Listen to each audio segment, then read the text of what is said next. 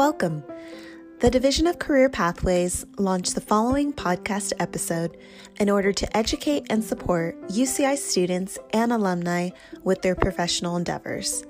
Visit our site at career.uci.edu for additional resources.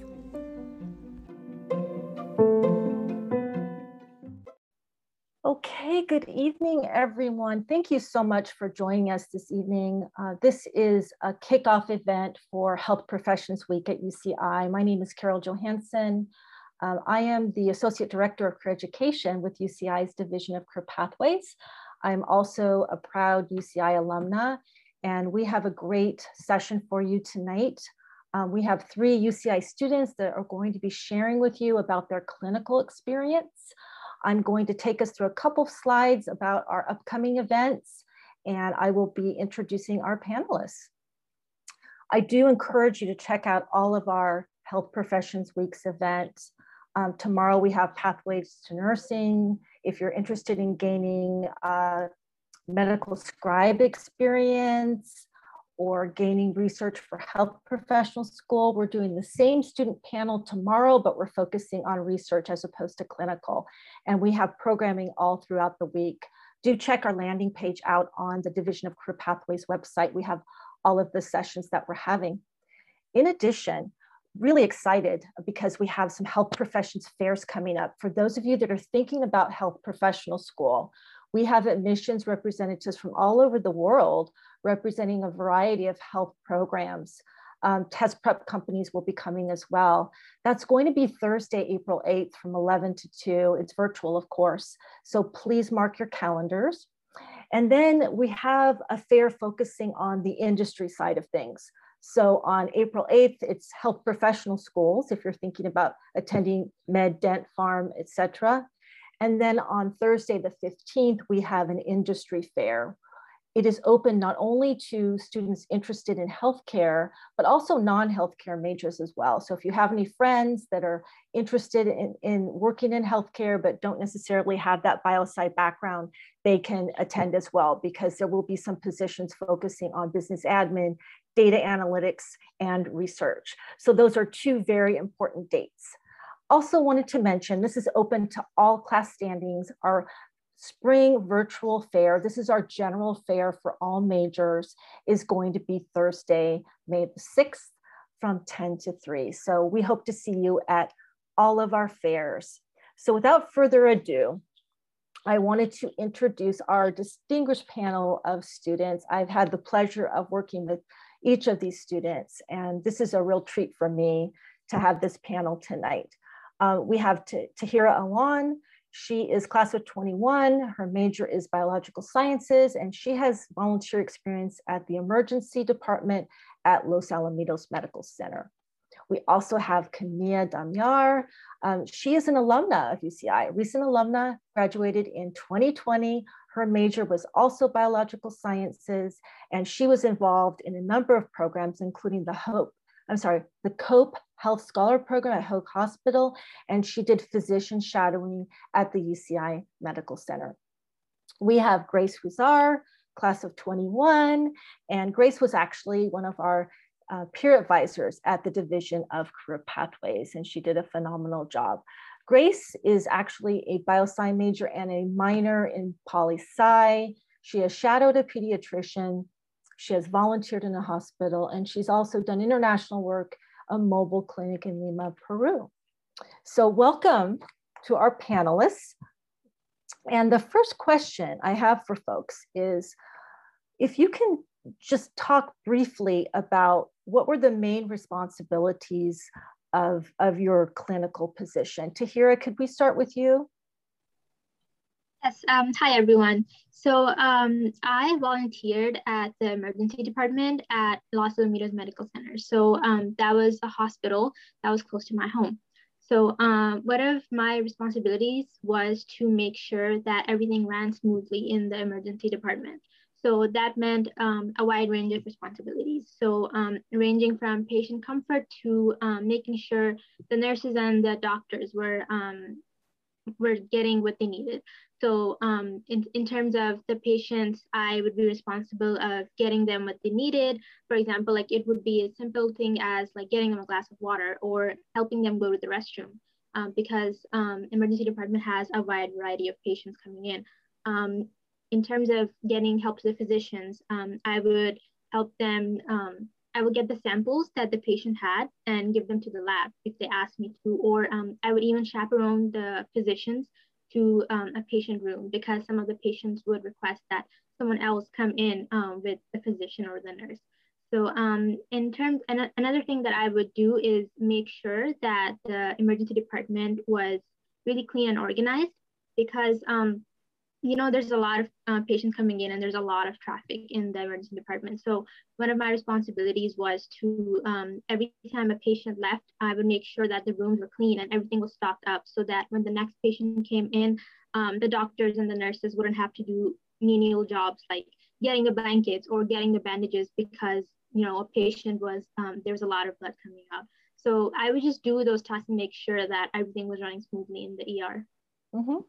Excellent. Before we move on to the next panelist, I did want to mention that we are going to break around 7 o'clock for Q&A. So as the panelists are talking, and if you have questions, jot them down or go ahead and put those in the Q&A, because I'll be going through those Q&A right at 7 o'clock. Camilla, could you please share about your main responsibilities? Sure. Hi, everyone. So I was part of the COPE Health Scholar program.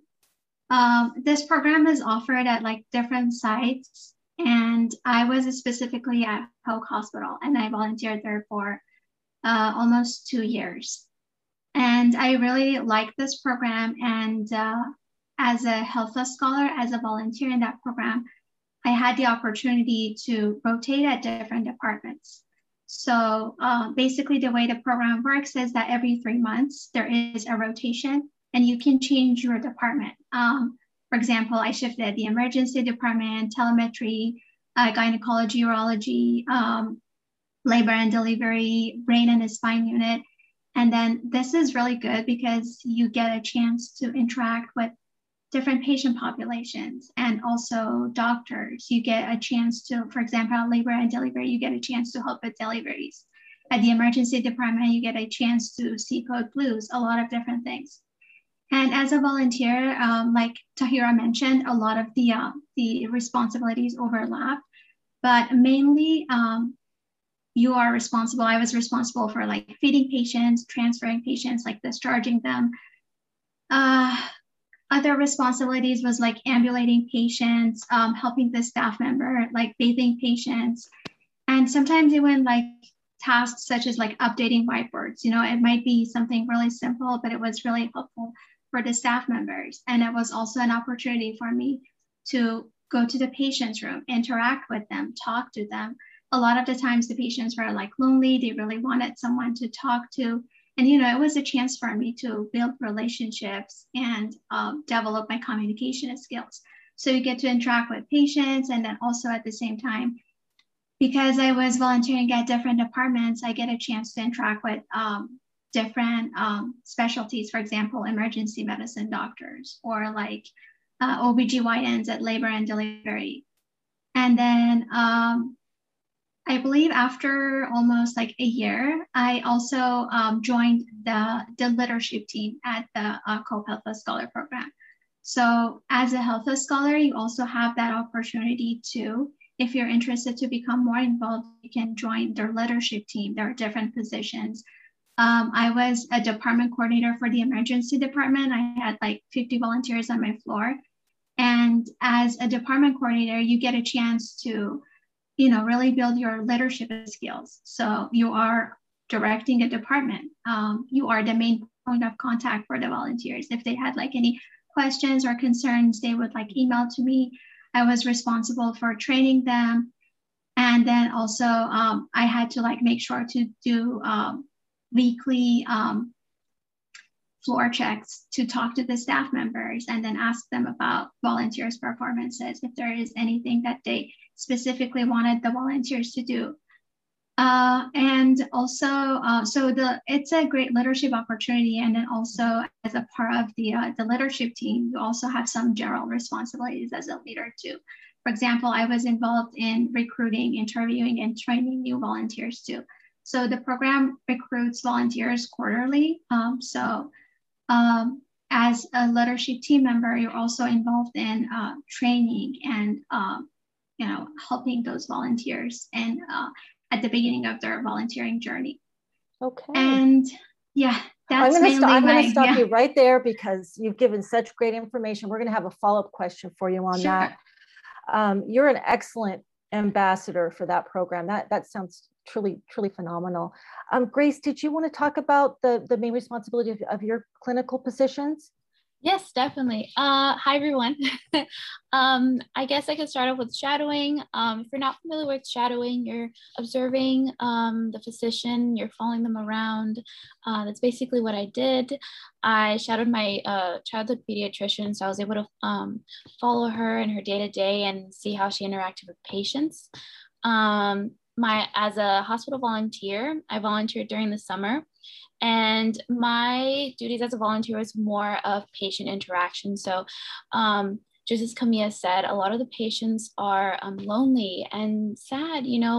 Being in the hospital is not a fun place to be sometimes, probably most of the time. And unfortunately, some family members live far away and they usually are in the hospital room alone by themselves. So as a volunteer, my duty was to sit with them and watch Jeopardy or play board games with them and really just make sure that the patient was comfortable and happy and had someone to talk to.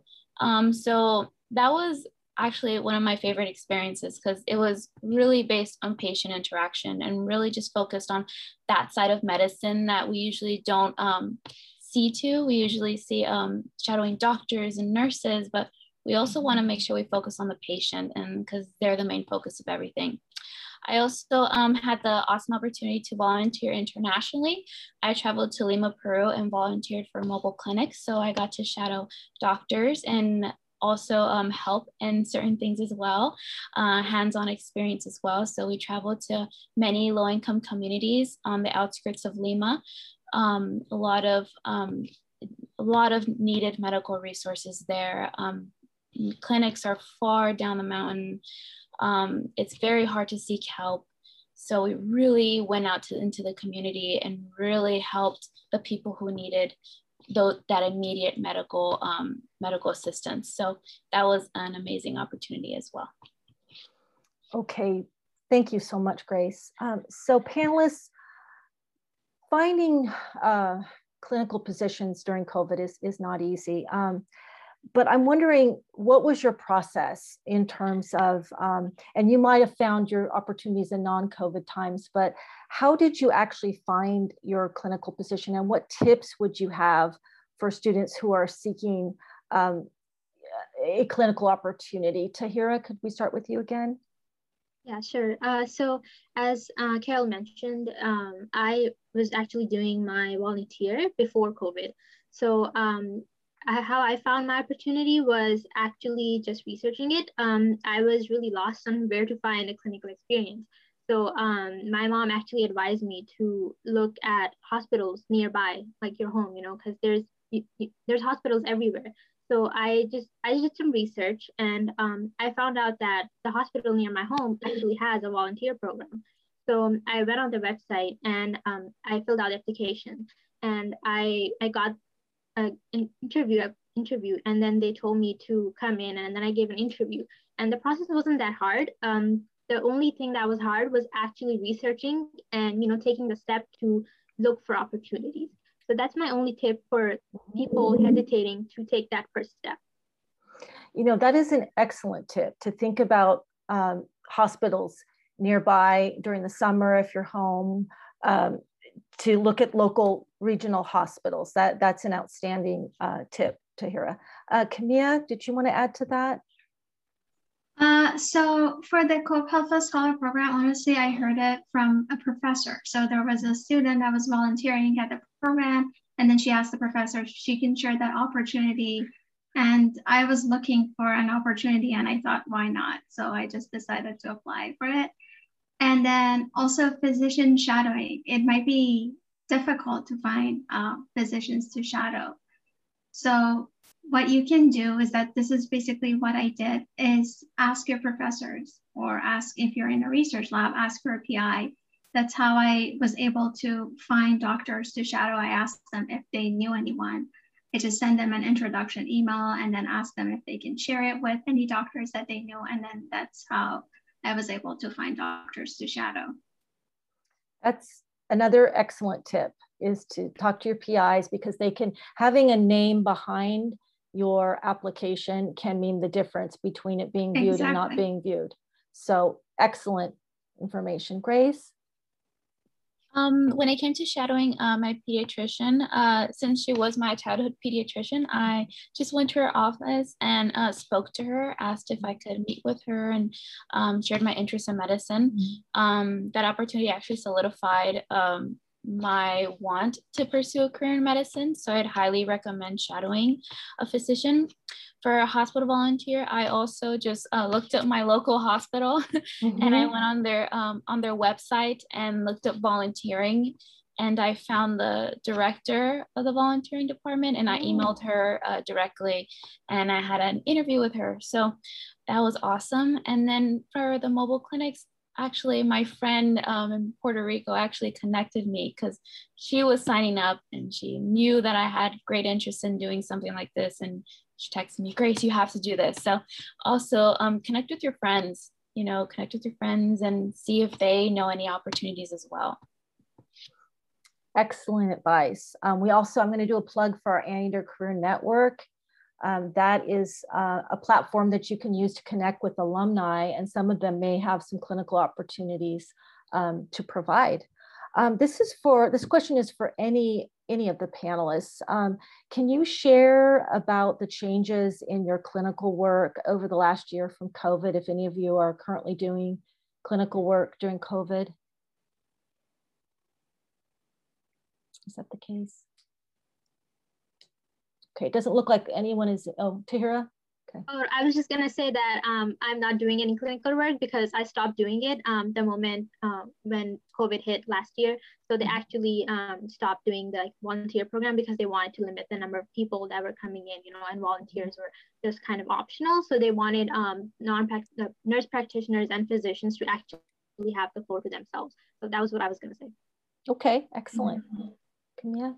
I just wanted to add, so I haven't been doing any volunteering at Hoag also, but I just recently found out that they are actually restarting the program and they are accepting new applications also.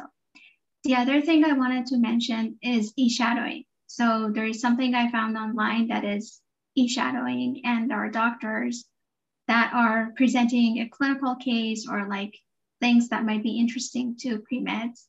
It definitely is not the same as actual shadowing, but I think it's also a good opportunity because a lot of those, there are doctors, there are role models, and actually one of the doctors in the program was the person that I shadowed a couple of years ago. So I think that's also a great opportunity that you can take advantage of because, you can write in your application that it was during COVID and I couldn't get any shadowing experience, or you can say, I tried to find an e-shadowing experience, and it's something, and it shows that you actually took a step and you tried to get some shadowing experiences even during COVID.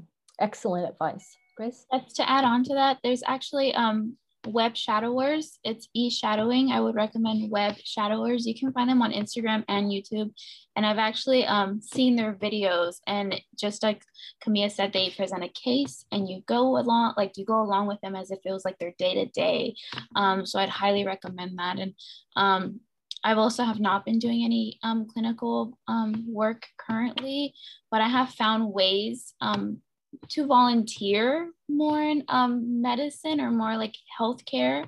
Part of KPOW, if you guys have heard of KPOW, it's without COVID, we would have went to elementary schools and basically shown the kids lessons on fitness and health. But with COVID, we're doing it through Zoom. So I think that's a way we've adapted during the pandemic, is to give these lessons through Zoom.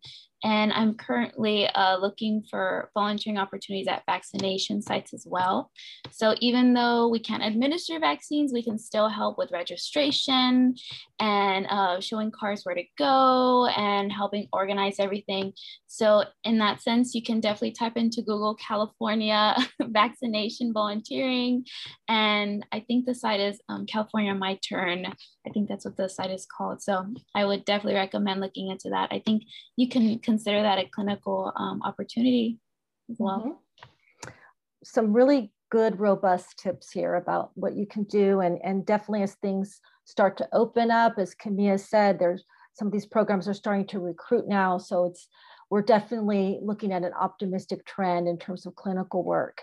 My next question for the panel is, how did you become qualified to attain your clinical position? And if you can kind of share with the students what your interview process was like. Tahira, would you like to start? Yeah, so as I said, I think qualifications for the program depend on the clinical position that you're applying for and also the place that you're applying at. So for me, since I was applying at a local hospital, I would say that there were less strict qualifications that are required. So as opposed to like a bigger program, for example, if CHOC, I know CHOC has a really strict interview process and a really strict application program, but for me, like it wasn't that strict. All I had to do was fill out a form online and was able to give an interview, and that was about it. Also, like I don't remember the interview that much because it was like almost 2 years ago for me, but most of the questions that were pertaining to why I wanted to join the program and how does that relate to my future career. So you guys can definitely connect your career to why that position would be like, and that volunteer experience is vital for you. So yeah, that's about it. Thank you. Camilla? So for the Co-Health Plus Scholar program, it's an application online that you just answer some questions, and then after that, they would send you an interview invite.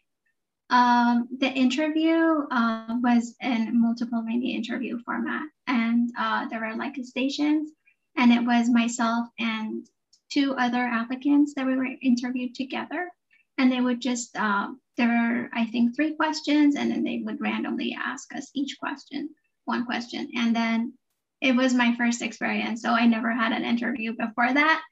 But what I did is that I tried to, just look at some general interview questions at challenging situations or things like that. And to kind of help with the anxiety, I usually try to practice in my car when I was driving. No one can hear you. And I was just, trying to like talk and then to get some confidence. And then after the interview process, there is like training. And then I know for COPE, the training is now online.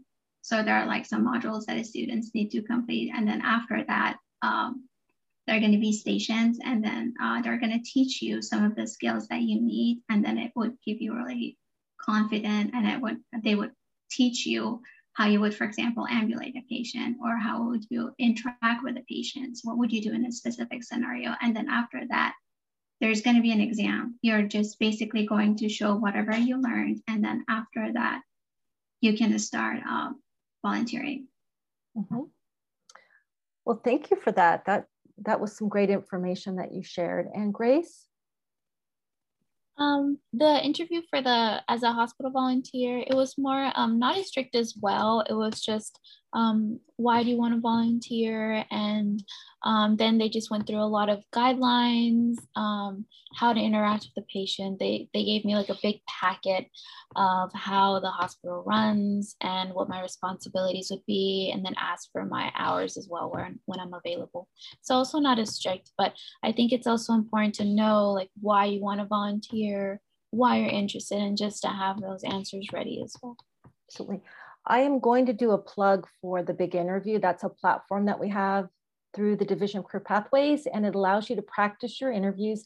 We even have a gallery of questions pertaining to medical school, health professional school. So please do check out the big interview, because it allows you to do some practicing and look at some sample questions as well.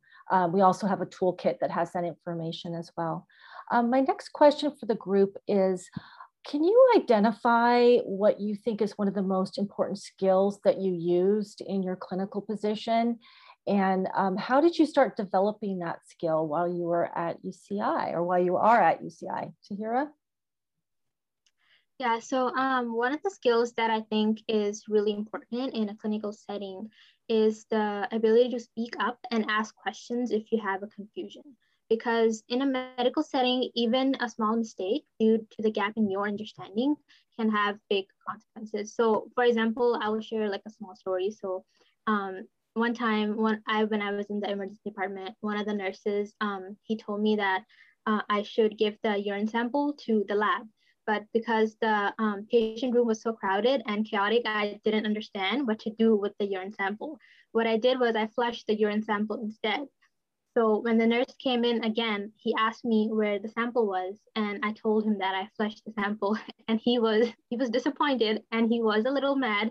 But in the end, like, it was all fine. But all that happened was I didn't really understand, and I didn't ask like for clarification. So it just ended up the patient had to wait to urinate again, and the nurse practitioner also had to wait because of me. And so it was kind of overwhelming for me. But I think all we have to do is, speak up and ask if there's confusion. And I think that is something that everyone at UCI also practices every day. So for example, in your classes, like if you have a question, you raise your hand and ask if there's a confusion, like you go to office hours. And so always ask for help if needed, and ask for clarification and confusion, because that is definitely something that is needed in the hospital setting. Thank you for that. That's great. How we learn and grow is through making mistakes sometimes. So I appreciate you sharing that information. Camilla? I totally agree with what Tahira said. It's important to get out of your comfort zone and be assertive. So that's like one of the lessons I learned. I remember the first time, my very first shift, they asked me to go to the patient's room and update the whiteboards. And I was like, it's 7 a.m. I don't feel comfortable doing that. The patient might be sleeping. I was really nervous doing it, but I just did it. I was like, they asked me to do it. It's my first responsibility. And it wasn't as bad as I thought. And the patients were like, most of the time they were like awake, or like they were actually really wanted to talk to someone. And then I ended up having conversations with them. It wasn't as difficult as I thought.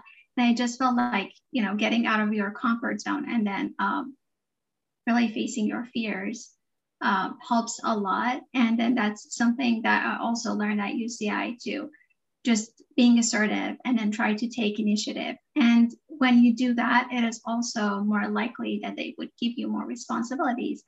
And then, for example, I remember when I started emergency department, it's emergency department, there are a lot of procedures that you can watch. So I try to approach the emergency medical technicians whenever they were not busy, and then ask them to let me know if there is any procedures I can watch, if there's anything I can help them with. And then this way you can, over time build connections with them, and then you're more likely to be included and then watch medical procedures. And, sometimes they're busy, but they would really love to teach volunteers when they can. Excellent examples. Thank you both. Grace? I think the best way I can relate a skill is to be like a sponge, to really be receptive, to be attentive, to also be eager as well, to want to learn and to want to listen to what you're being taught as well. And every experience, whether you're shadowing, whether you're volunteering, you're going to learn so much information. You're going to hear so much great advice as well. You're going to want to take that in and to hold on to it. When it comes to talking with patients, it's awesome to listen to them and to engage in conversation. And a lot of the patients I was able to build a relationship where they knew I came in Tuesdays and Thursdays. And if they were still there for the week, I was able to pop in the room and say, hey, I'm here, and I'd sit with them and talk with them, and they would look forward to that. When it came to volunteering in Lima, the doctors, they knew that I was eager to learn. So they would be receptive to that. They saw that I really wanted to know, that I was really interested. So don't be afraid to show your interest. Don't be afraid to ask questions, to be eager to know as well, because then they will see that and they're going to want to give the same energy back to you. Patients alike, doctors, whatever energy you give forward, it's going to come back to you. Excellent advice from our panelists. So I wanted to ask all of you, what has been your favorite aspect of the clinical position that you've held? Tahira, you want to start? So I relate to Grace when she said that the patients were really nice. So I think my favorite part about my whole experience was the patient gratitude. So I didn't know that giving a glass of water to someone could be that rewarding, So like the patient, I know one time I just gave this patient a blanket, and when she was getting discharged, she told the nurse specifically that, hey, this volunteer was actually really nice to me. So that actually made my day. And I didn't know that even such a small gesture could be like significant in like a patient's life. So I think it was the patient gratitude and the satisfaction that you get from serving someone. That's great. Camilla? So I feel like probably the best aspect was that I learned professionalism in medicine. So I learned that what is the scope of my practice? What can I do? And it's very important to always communicate your scope of practice, but at the same time, be flexible also. So I feel like volunteering and then also shadowing both helped me to gain an insight into professionalism in medicine. How would you interact with patients? How would you always consider the patient's safety and health in mind? How would you prioritize that? I think that was probably my favorite aspect of volunteering and shadowing. The other thing I would say for physician shadowing, I shadowed the hospitalist, and there were a team of residents and medical students. With the hospitalist, they were discussing cases. So the favorite aspect of this was for me to learn how they would communicate with each other. So they wanted the residents to present the cases. They were expected to look at all the medical records, and then they were expected to only present a short summary, make a diagnosis, and what steps would they take if they need to change anything or not. And I felt like it was very important because I was able to, observe some of those challenges. It didn't really help if like someone just was sharing lab results. They wanted to see, okay, what is your diagnosis? Why are you sharing this? Everyone else already knows, like looked at the chart, and then they know those details.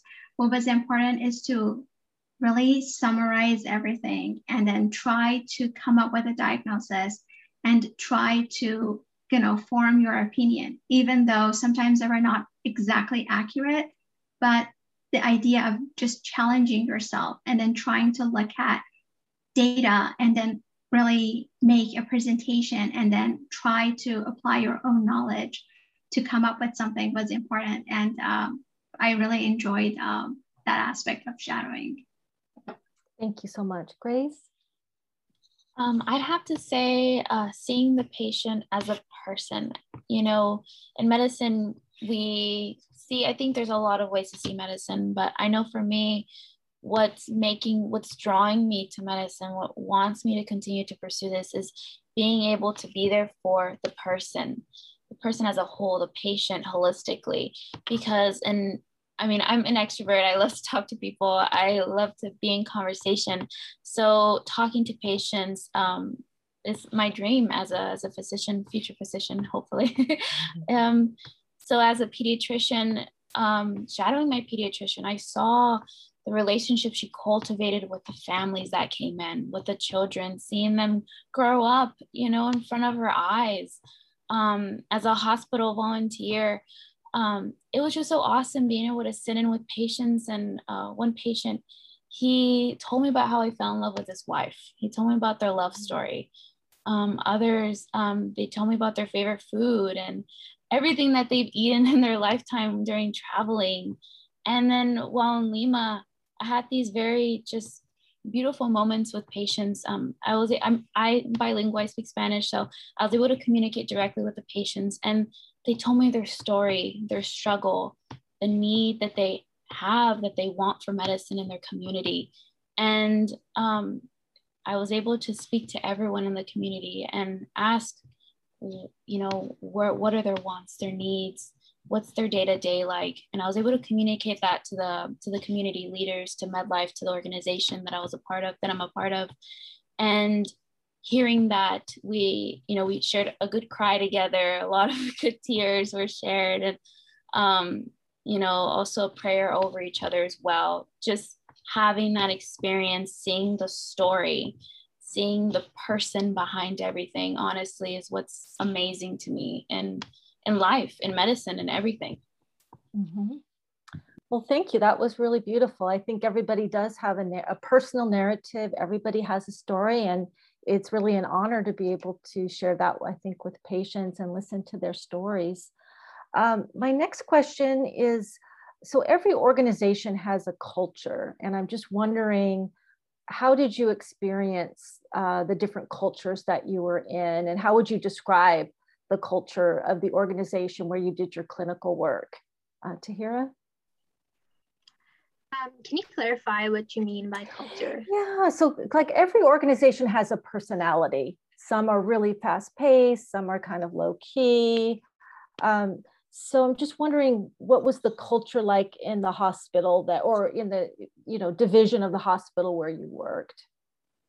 So I think it was a bit of both, because I think since I worked in the emergency department, some days it would be really fast paced, other days it would be really slow and slow paced. Some days the physicians and the non-practitioners would be talking about going to a party, and other days they would be talking about how a patient with a stroke is going to come in 10 minutes. So it was just like a spectrum. So and I think the culture that I think I would like to talk about is how all the practitioners and all the MDs, I think they were really respectful, and they, even though they were professionals, they also had their personal lives. So that actually made me see the professionals as more than professionals. They were also people. So yeah. Excellent, thank you. Camilla? So I would say it was a really diverse culture. Like you would see different people, and then depending on the department you were shifting, it was different. So emergency department was always busy, but the other floors sometimes were more quiet. And I would say doctors, the nurses were very professional, and then everyone were valuing teamwork, and they were always really strict about patient coming first and then respecting laws and regulations, but at the same time really kind and really flexible, so trying to do their best to provide the best care to the patient. Great. Grace? I think the main environment that I saw, or the culture, was in the mobile clinics in Peru, because I think my friends here have mentioned that with the hospital, it can be fast-paced, very diverse. A lot of things can be going on, but at the same time, you have those chill moments that are just like, okay, But in Lima, I saw everyone had the same goal. Everyone had the same purpose, the want to provide medicine to communities that needed it the most. Everyone had the goal to help the person, because there's a great need for medicine everywhere. I mean, here being in the US, we think, there's medicine, there's hospitals, but down in South America, everywhere, there's not that accessible medicine that everyone needs. So everyone is in tune, everyone is aware of the needed medicine. So I think the culture was that everyone had the same common purpose in mind to provide medicine to those in need. So you had the benefit of seeing the inequities that exist, not just in the US, but internationally as well. Exactly. Okay. My next question is, and we've touched upon this a bit, but what was the biggest challenge that you faced in your respective clinical positions? Tahira? I think for me, the biggest challenge was trying to figure out my role and not trying to get in the way of the physicians and the professionals. So because I think volunteering experience is basically what you put in. So the more eager you are, the more the more is what you get out of it and what you learn. So I think that was the most important and like the most hardest part for me, was trying to figure out how to best get what I want from this experience without trying to sabotage the work of the professionals. That's really well put. Thank you. Camilla? Probably something that was really challenging for me at the beginning was to avoid getting tired. So I was shifting for 4 hours, but during that time, you're constantly walking around. You don't usually sit, you're like walking from some place to another place, or you're running, or like, and that was a little bit challenging for me at first. I realized that I really needed comfortable shoes. So that was one thing. And so over time, I just realized, I don't have to be shy. So I can ask, sometimes to just like sit down for a second and then, take like a 1 minute or 2 minute break and, try to really make sure that I'm not exhausted, because I was there for the patients and I was there to learn. So I really didn't want to be tired or like have any negative feeling. And I felt like the other aspect for me was managing stress. Sometimes like I had exams.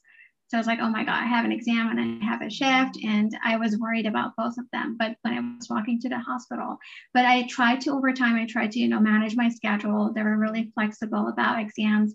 If I had to, like sometimes reschedule my shifts, they were really understanding about it. And then what I also learned was that over time, I learned when I'm walking to the hospital to stop thinking about a school and then just be at the moment and then just focusing on learning and providing help to the patients. And I think that really helped me. And then also going there and then having that attitude really helped me. And I feel like over time, I just learned to get energy from patients as well. So even though, I had an exam, I just went there and I was like, I'm just trying to do my best, do whatever I can. And then at the end of the day, when I was leaving the hospital, I felt like I had so much energy and I just had like a motivation, a purpose to go back to my studying. And that was really good for me. I felt like it was really motivating for me.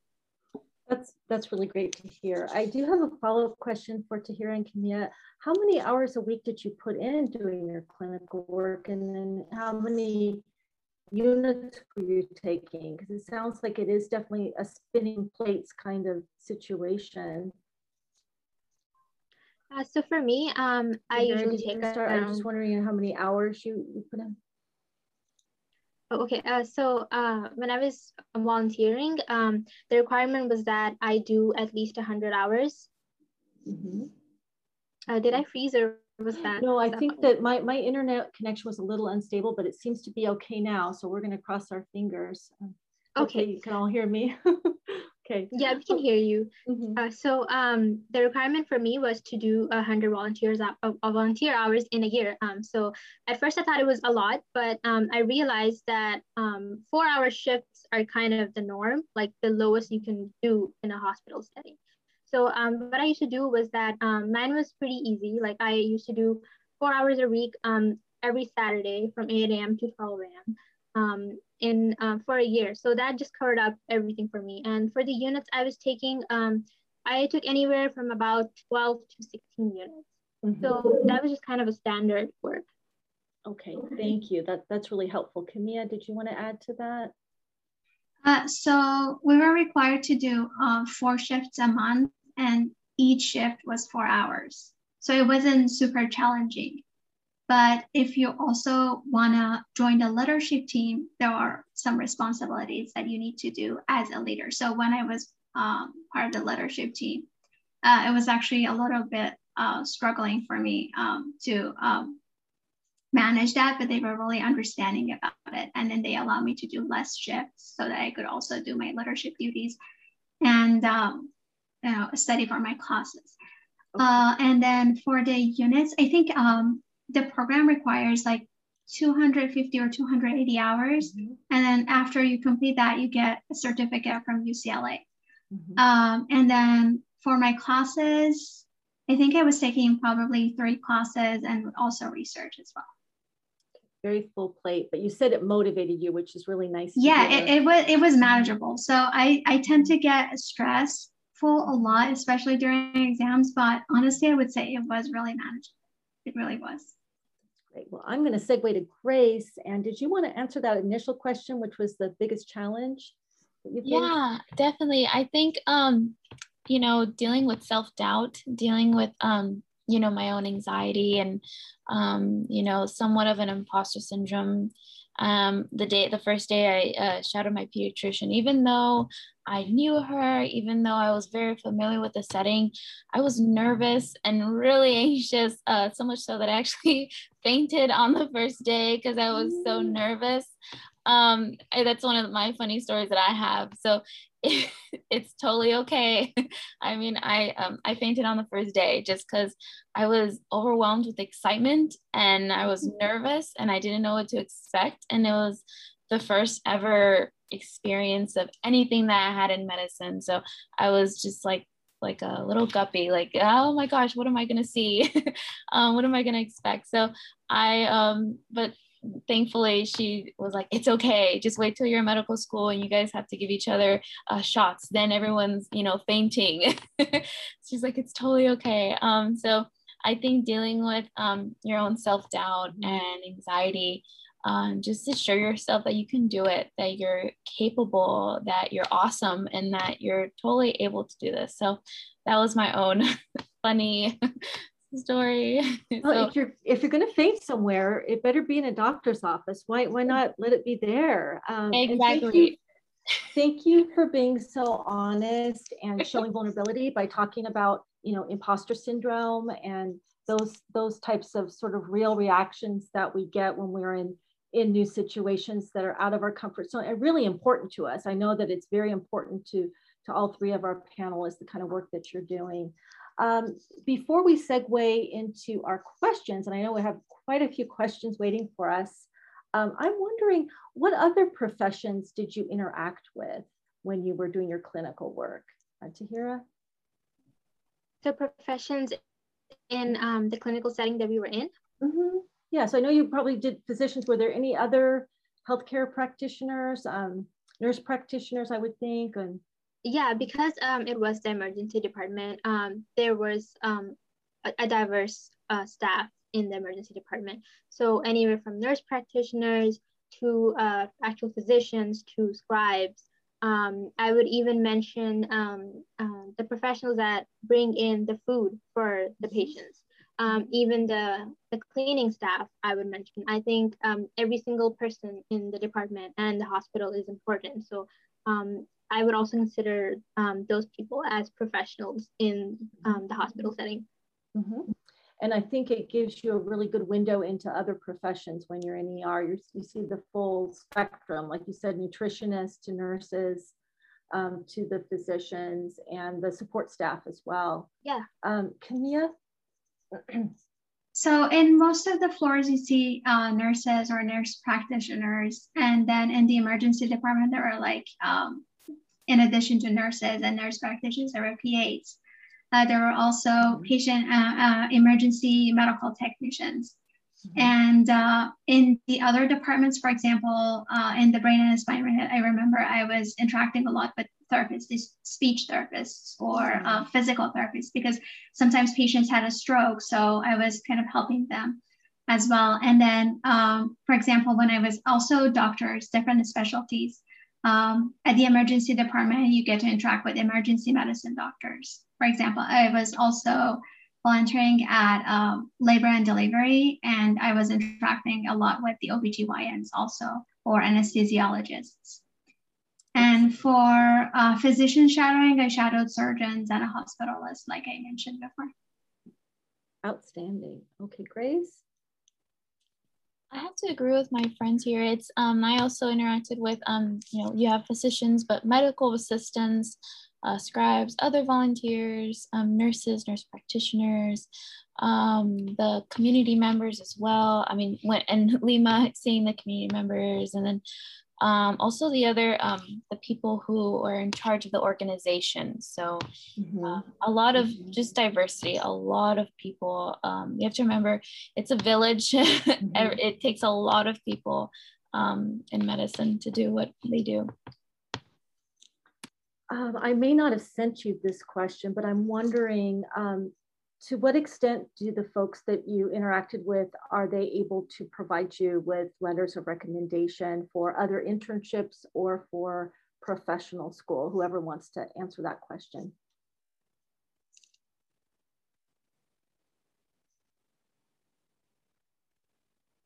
So for the Co-op Health Law program, I actually asked them for a letter of recommendation for medical school. They would provide that, but it's also important that keep that in mind, that if you try to interact more with them, then they would have more to say about your experiences in the program, and not just, you know, mentioning your clinical experiences, how many hours you volunteered, and the departments you volunteered at.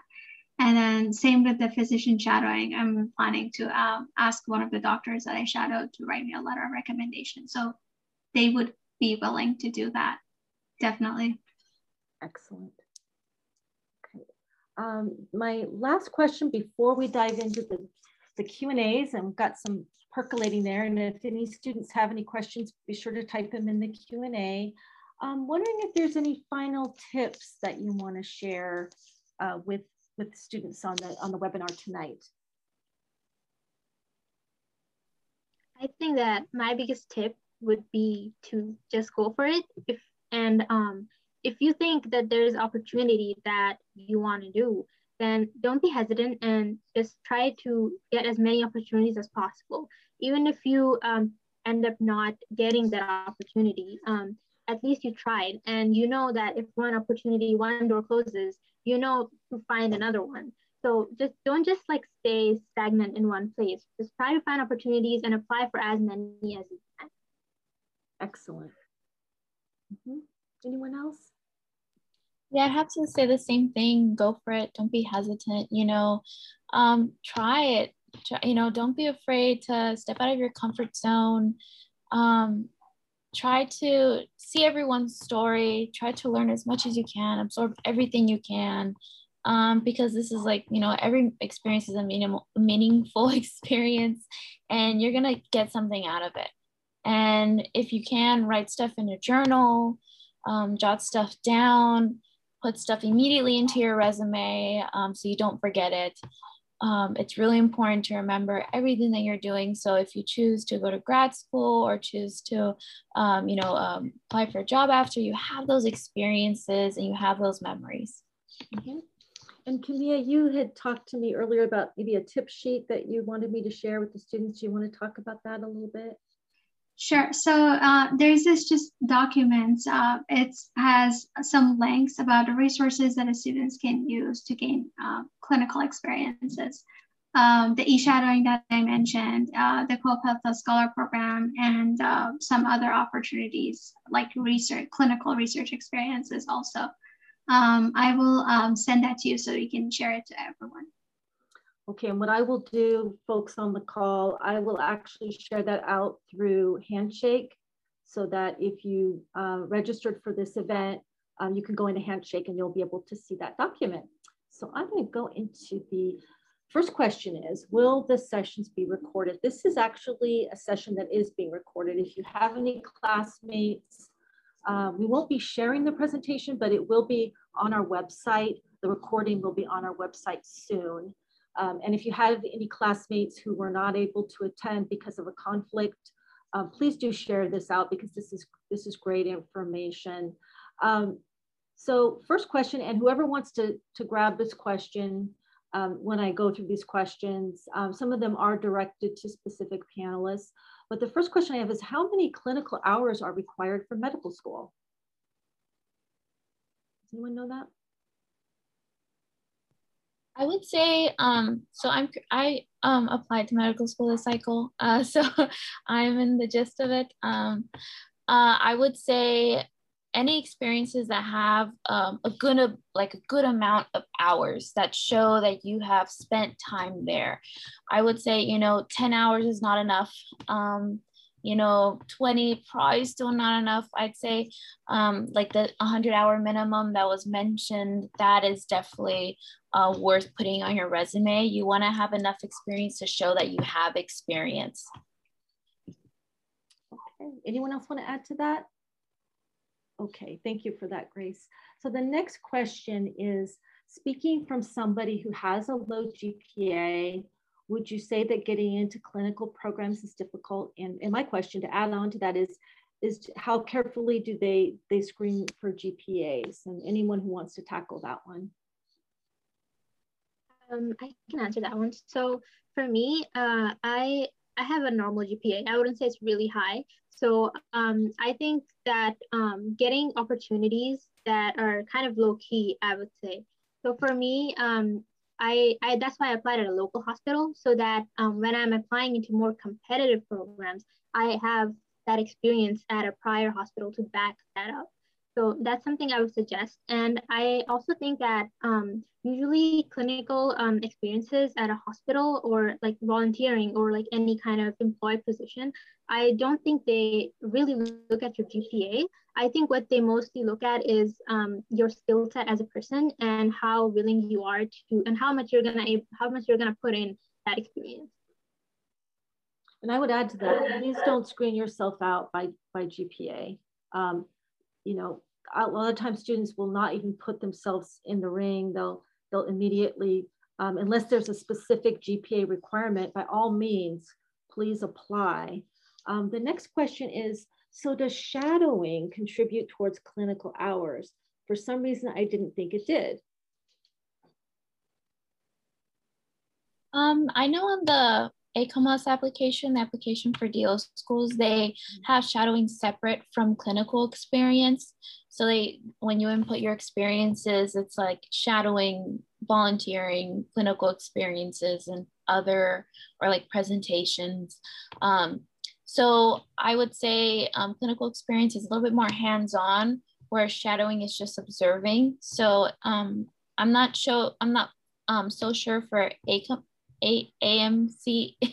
MCAS, there you go, I'm sorry, MCAS, how they will categorize it, but I know for ACOMAS, they do categorize it differently. Mm-hmm. Okay, anyone else want to add to that? So I just wanted to see, when I was looking at MSAR, the website that has information about the MD programs, it's important that you check specific programs because sometimes they have different requirements. So for example, some MD requirements, I know they have like a specific shadowing hours that they require, and they consider it different from your clinical volunteering experiences. So I would recommend to look at specific schools or look at MSAR to get more information about those. I'm going to underscore what Camilla says. If you invest in any type of booklet or guide, I should say, the MSAR should definitely be on your list if you're considering medical school. That is one of the best resources, and you want to look at the individual schools to which you're applying. Okay, we have a specific question for Camilla. Hi, Camilla. I used to be a volunteer at Hoag Hospital as well in the critical care unit. I was responsible for managing, answering, and directing incoming calls from all types of departments and physicians. But I also had to check on patients in units and notify the RN or the physician about any issues or emergencies. I sometimes had to enter the patient's room to understand their emergency, and sometimes to help them with simple things like bed remote control or giving them waters or towels, but not necessarily working with IV or special things because I wasn't licensed. Would you say that my volunteering could be considered as clinical experience? Absolutely. So one of the important things is that, sounds like you had a lot of great experiences. And so what is important is to always recognize your scope of practice. So as a volunteer, they don't expect you to know how to do special things, or like how would you insert an IV. They don't expect you to do that, but they want you to have like some hours of clinical experiences, and then also the experiences that you can talk about, and then how those experiences reinforce your interest in medicine. So the fact that you were able to, communicate with the patients and with the doctors and address their questions and concerns, that is amazing. And it's definitely something that you can talk about the different experiences that you had on your application. And they don't really expect you to do things that are really, you're not like licensed for, or you're not really trained for. Excellent.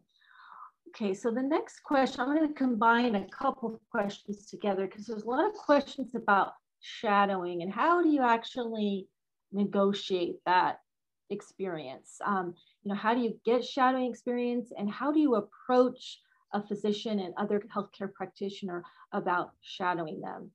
This is an excellent question. Who wants to tackle that one? So Grace, in your case, you had an existing relationship. Yes. Has anyone done shadowing with someone who you haven't had an existing relationship with, and how did you negotiate that? So I had, what I did is that I asked one of my professors, like I mentioned earlier, mm-hmm. I emailed her and I sent an introduction request if she can introduce me to doctors. And that's how I was able to get connected with a hospitalist. And then also, the other thing I would say is that always take advantage of different opportunities. So for example, there's the UCI BioSci mentor programs. There are great mentors. You can sign up for that. They are medical professions. They're medical professionals. I found a mentor. She's a pediatrician. And, even though I graduated, I still have a connection with her. And then she has been helping me with medical school application also. So these are the things that you can, sign up for and then find opportunities. And the other thing I would mention is that I also shadowed a surgeon, a trauma surgeon. And the way actually I found him was through Donuts with the Dean. So in my first quarter at UCI, I attended Donuts with the Dean, and then the guest speaker was an amazing doctor. So I talked to him, I approached to him, and I said, I'm looking for shadowing opportunities. And he also connected me with a trauma surgeon. And then that's how I got shadowing experiences. So look for those opportunities and don't be afraid to ask, because they are really willing to help you. So that is under the category, the umbrella of networking. And I would underscore that. Network as much as you can. Use the Anteater Career Network that we have. We have a video on that in our video library. Think like Grace did. Think back to your childhood physicians and in your hometown, if maybe there's someone that you know that would be willing to offer a shadowing opportunity. Try to be creative, try to brainstorm ideas, and don't be afraid to what I call cold email through LinkedIn. That could be another way to get connected. The next question is about, this is a great question. What advice do you have for students who are applying next cycle for med school but have zero clinical experience due to the pandemic? And a lot of students are in this predicament right now. For that, I would say that try looking for online opportunities. As my peers over here mentioned, there's a lot of e-shadowing opportunities that are available. If you can't really get directly into contact with patients, then this is something you can do to make up for that. And medical schools know that you can't have that direct patient interaction. So also keep that in mind. So that is, if you are trying to look for alternatives instead of direct patient contact, that just shows how much willing you are to actually go into that field. And that actually feeds into what medical schools are looking in for applicants, like that drive, that dedication. So any kind of online experience, even if it's not directly medical related, as long as you're learning something from it, I think that any kind of experience is valid. Excellent advice. I also wanted to mention that I do have a document that I'm willing to share as well. It is a virtual volunteering document, how you can maintain your volunteerism during COVID. Of course, I have to let you know that it's not necessarily in clinical settings, but there are some health-related opportunities. For example, staffing a crisis line could be something that you could include. As Tahira said, and the other panelists have said, that the e-shadowing would be something to definitely look at. One of the questions is, can you share the link to the e-shadowing? And I will be sharing the document that Camilla provides to me that will have that information. I will also send to everybody that document that I mentioned on virtual volunteerism that was compiled by the National Association of Advisors in the Health Profession. It's a document that was advisors from all over the country contributed to it. So you might find that valuable as well. Let's see what else we have here.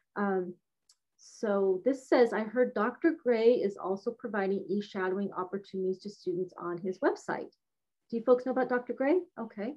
That must be that's actually the e-shadowing program that I was talking about. Oh, great. Okay, wonderful. Thank you for sharing that. Who wrote that? Will the recording, yes. As I said, we're not going to be sharing it, but it will be living on our website, and you can definitely access this video, and please share out with the classmates that had conflicts, because I had a lot of interest in this session. Next question is COPE Health Scholar Program versus a general hospital volunteer program, pros and cons. Okay, I'll start off first because I just volunteer at a general place. So I would say the pros is that the application and the process is easier. Like, you're more likely to get in and get that experience more quickly, and more, it's gonna be easier for you to get in. One of the cons, I guess you could say, is, I mean, not really a con, but because Kimia, she gets a certificate from UCLA. So I guess you could say it's not that recognized, but I would say that what's more important is what you learn from your experience, and not that someone else recognizes you. So that's just my opinion. But of course, the bigger the program, the more prestigious and more recognized it is. And what you can also do is just get the smaller experience for the bigger experience. So kind of like back up what you learned from like your general hospital, for example, and then use that experience to say, when you're applying for a bigger program, say like POC or like Kaiser, like volunteer program, you can say that I already volunteered here, and then you can use that experience to back up your application for a bigger program. Excellent. Does anyone else have anything to add for that? Okay, so I skipped over a question. This one is directed to Grace. Hello, Grace. It's so nice to see you. I love the camaraderie among our students. So nice to see. I always get confused between scribing and shadowing. Based on your shadowing experience, could you explain what responsibilities you had while shadowing, and did you do any scribing? And let me just pop in and let you know, tomorrow we are having a medical scribe session with a actual medical scribe. But Grace, I'm going to turn that over to you. Hi, Regina. See you in class on Wednesday. So a shadowing opportunity, you're just following the doctor. You are kind of like a fly on the wall. You are stepping into the patient room with them, and they'll ask the patients for permission for you to sit in the room, and you are quiet, just listening and watching everything that they're doing. When they're not with patients, they'll usually talk about their experience. This is when you can ask them for advice, how they pursued medicine, what drove them to pursue medicine. That's what allows you to build that network with the physician.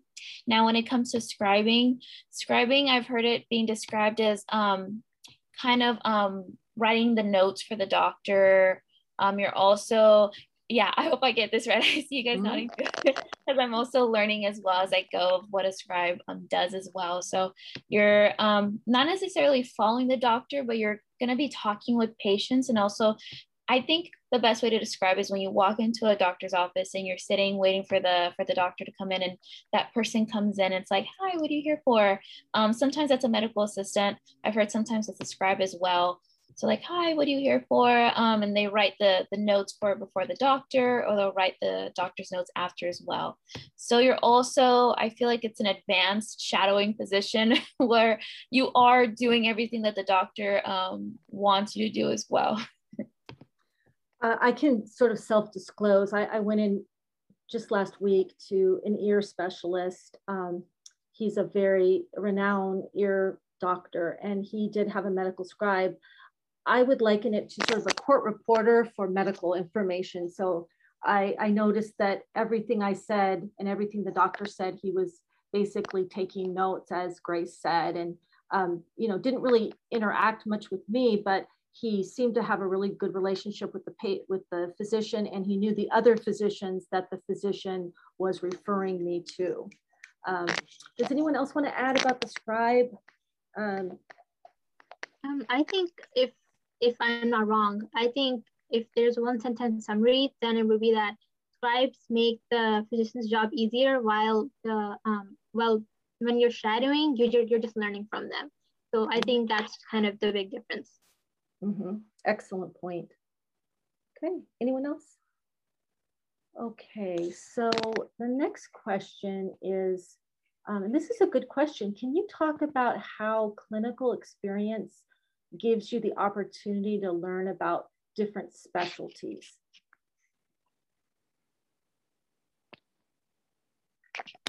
I know when I was in Lima, we had the opportunity, since we set up mobile clinics. So actually, I'll explain a little bit. So we went to a community and set up tents, and would a lot of the community members would let us be in their houses as well, to set up like a patient room in their houses, in their living room.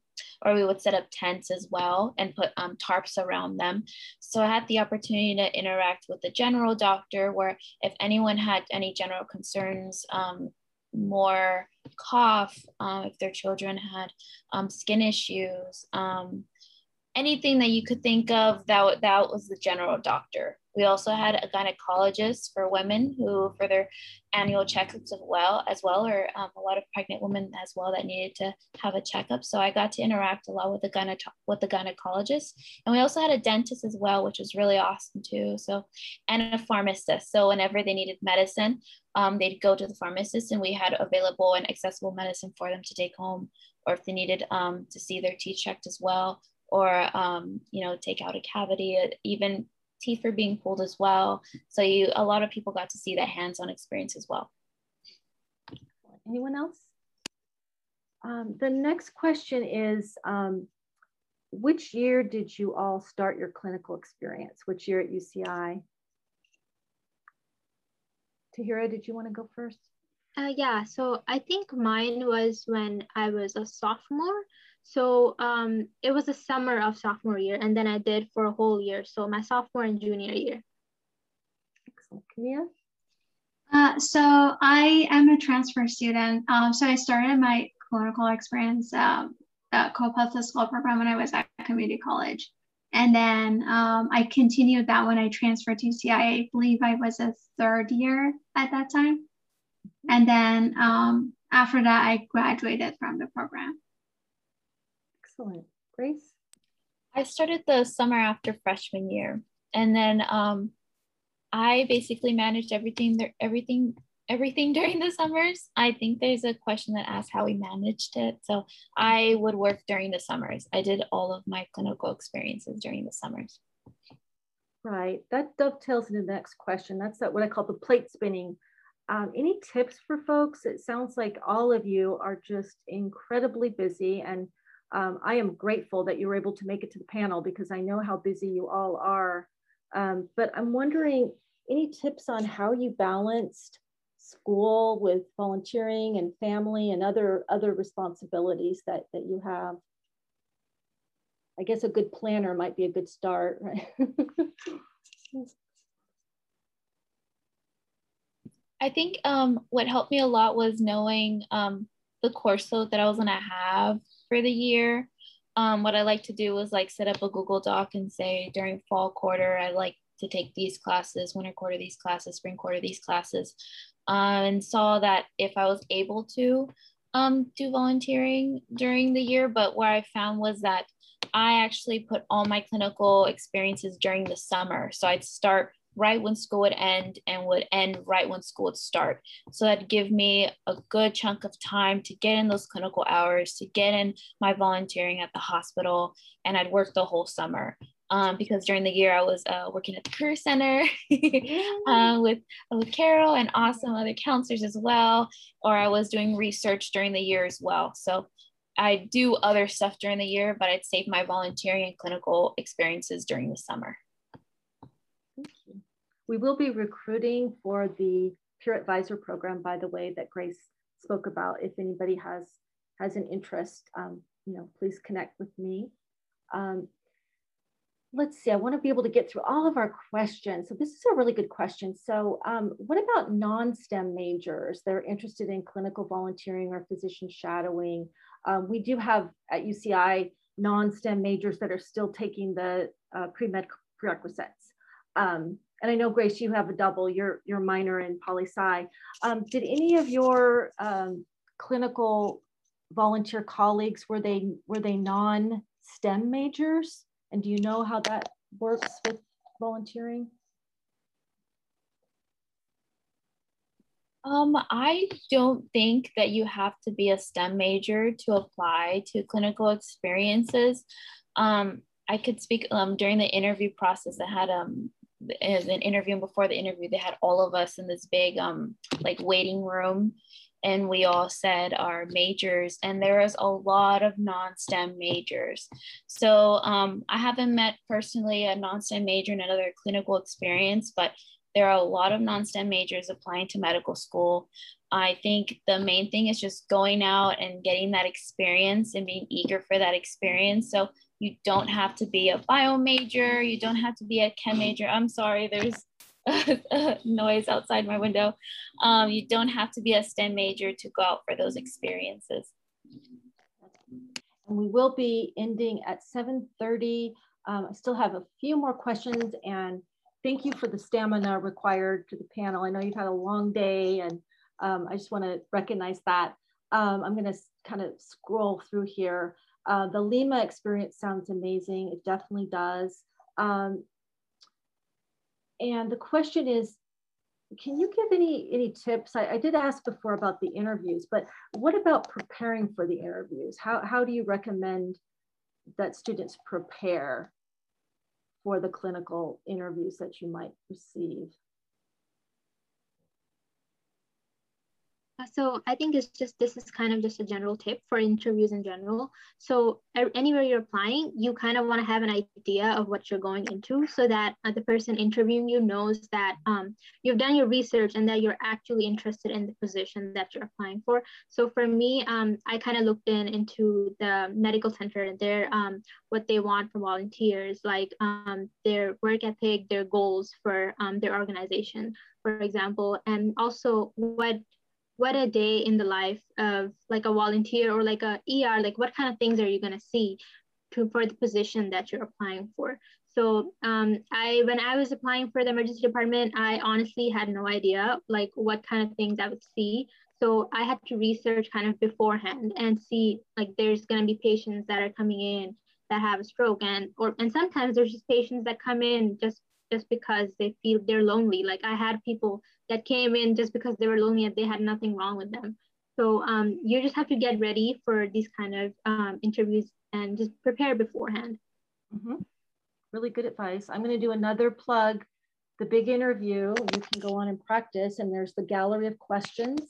Look at our career toolkit, and you can also make an appointment to meet with one of our career educators, and you can ask, what types of questions should I ask, and you can even do a mock interview with them, and definitely utilize our services. Does anyone else have anything to add regarding the interview and anticipating those questions? Okay, so definitely use the Division of Career Pathways. That would be really important. So Given COVID, are health graduate schools accepting virtual shadowing hours? Does anybody have any updates on that based on your applications? So I think that would really depend on the specific schools that you're applying to. I also saw that question on the eShadowing website, the Dr. Gray's eShadowing website. And they were recommending to check with specific programs. Okay, excellent. I think at this point, it really is important to check with the individual programs. I also just want to make a statement that many students are in the same predicament and they haven't been able to acquire shadowing experience. And, you know, health professional schools will understand if there's a, you know, sometimes shadowing programs, you had them and they were canceled. So there will be an understanding of that. You know, we're all kind of rowing in the same canoe in the same direction during this pandemic. But please feel free to, like I said, meet with regarding your individual situations. You can meet with a career advisor, you can meet with me, and we can talk through the whole process. I do work with pre-meds and students who are preparing and applying to medical school. Next question is for Grace, and it's a good question. How did you prepare for the MCAT, and what kinds of clinical experience do medical schools look for? Is it necessary to have paid experiences like scribing? So that's kind of a three-part question. MCAT, what kind of clinical experience, and yeah. It's a good question. That's a really good question, because this is every pre-med has to deal with this. It's going to come our way. I prepared for the MCAT during the summer after my third year. So I started studying for the MCAT in June. That's why I say utilize your summers, devote your summers to volunteering, clinical experience, studying for the MCAT. I studied for the MCAT, took the MCAT in September, decided to retake the MCAT. So yes, I retook the MCAT. It's okay to retake. It's not something to feel bad for at all. We all have our own goals. We all want to challenge ourselves. So I decided to retake the MCAT, and I started studying right after like Thanksgiving break. And I studied all through Christmas break.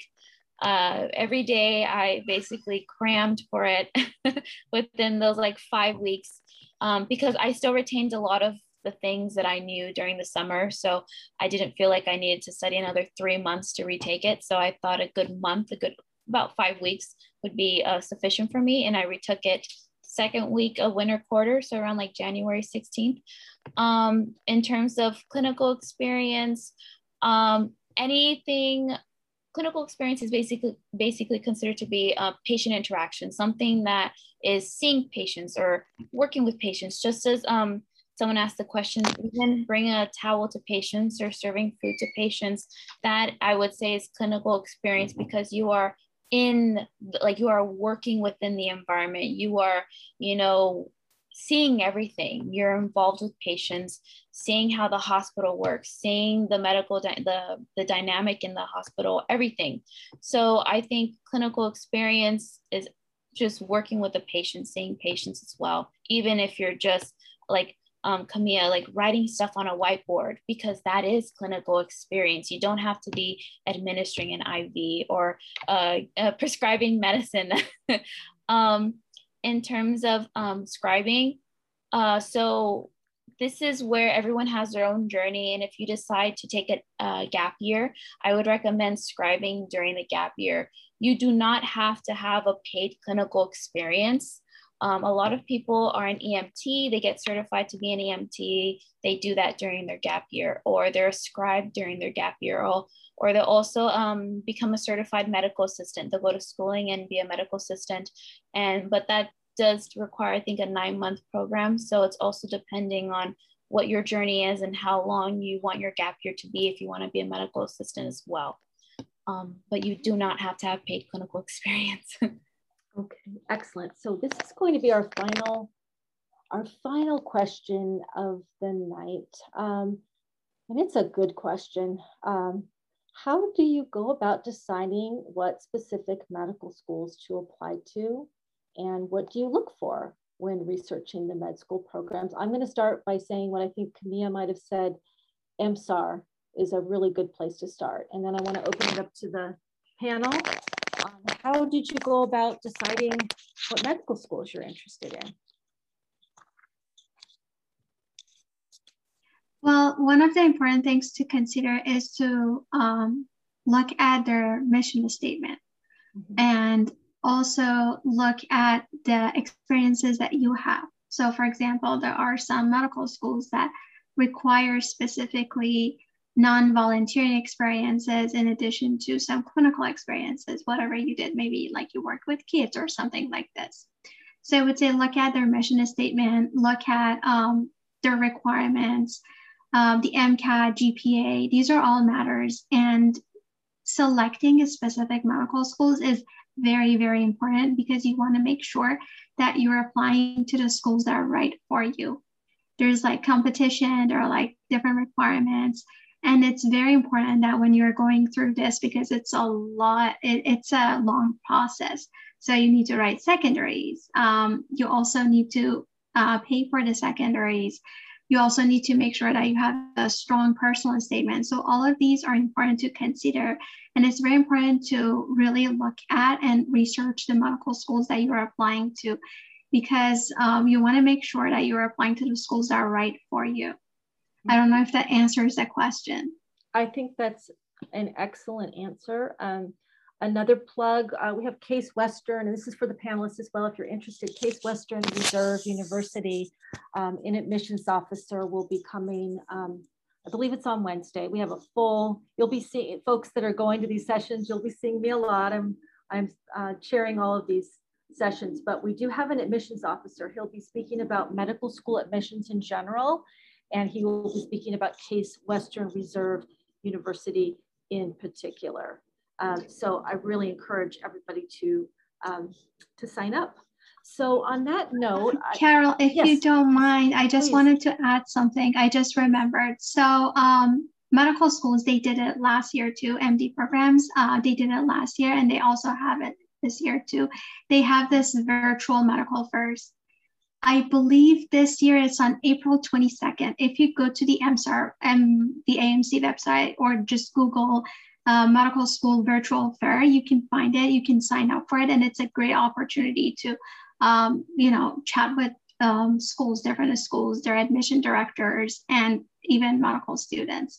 I also heard like there were some opportunities for for pre-meds to interact with medical students, and they even got interview invites. So this is a great opportunity to learn about the schools and interact with them also.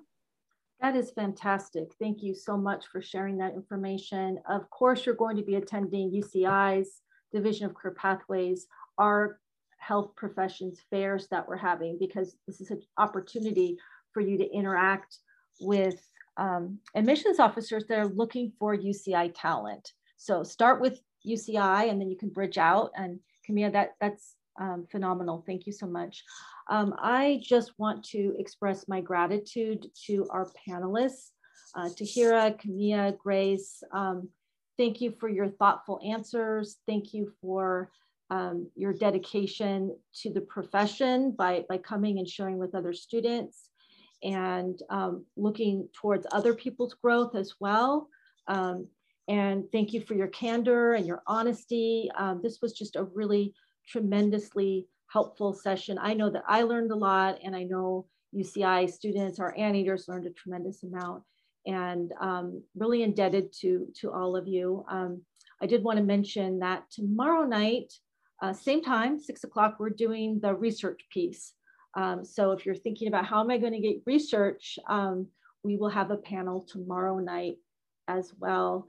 So I want to wish everybody a wonderful evening. And I, again, want to express my gratitude to our wonderful panelists.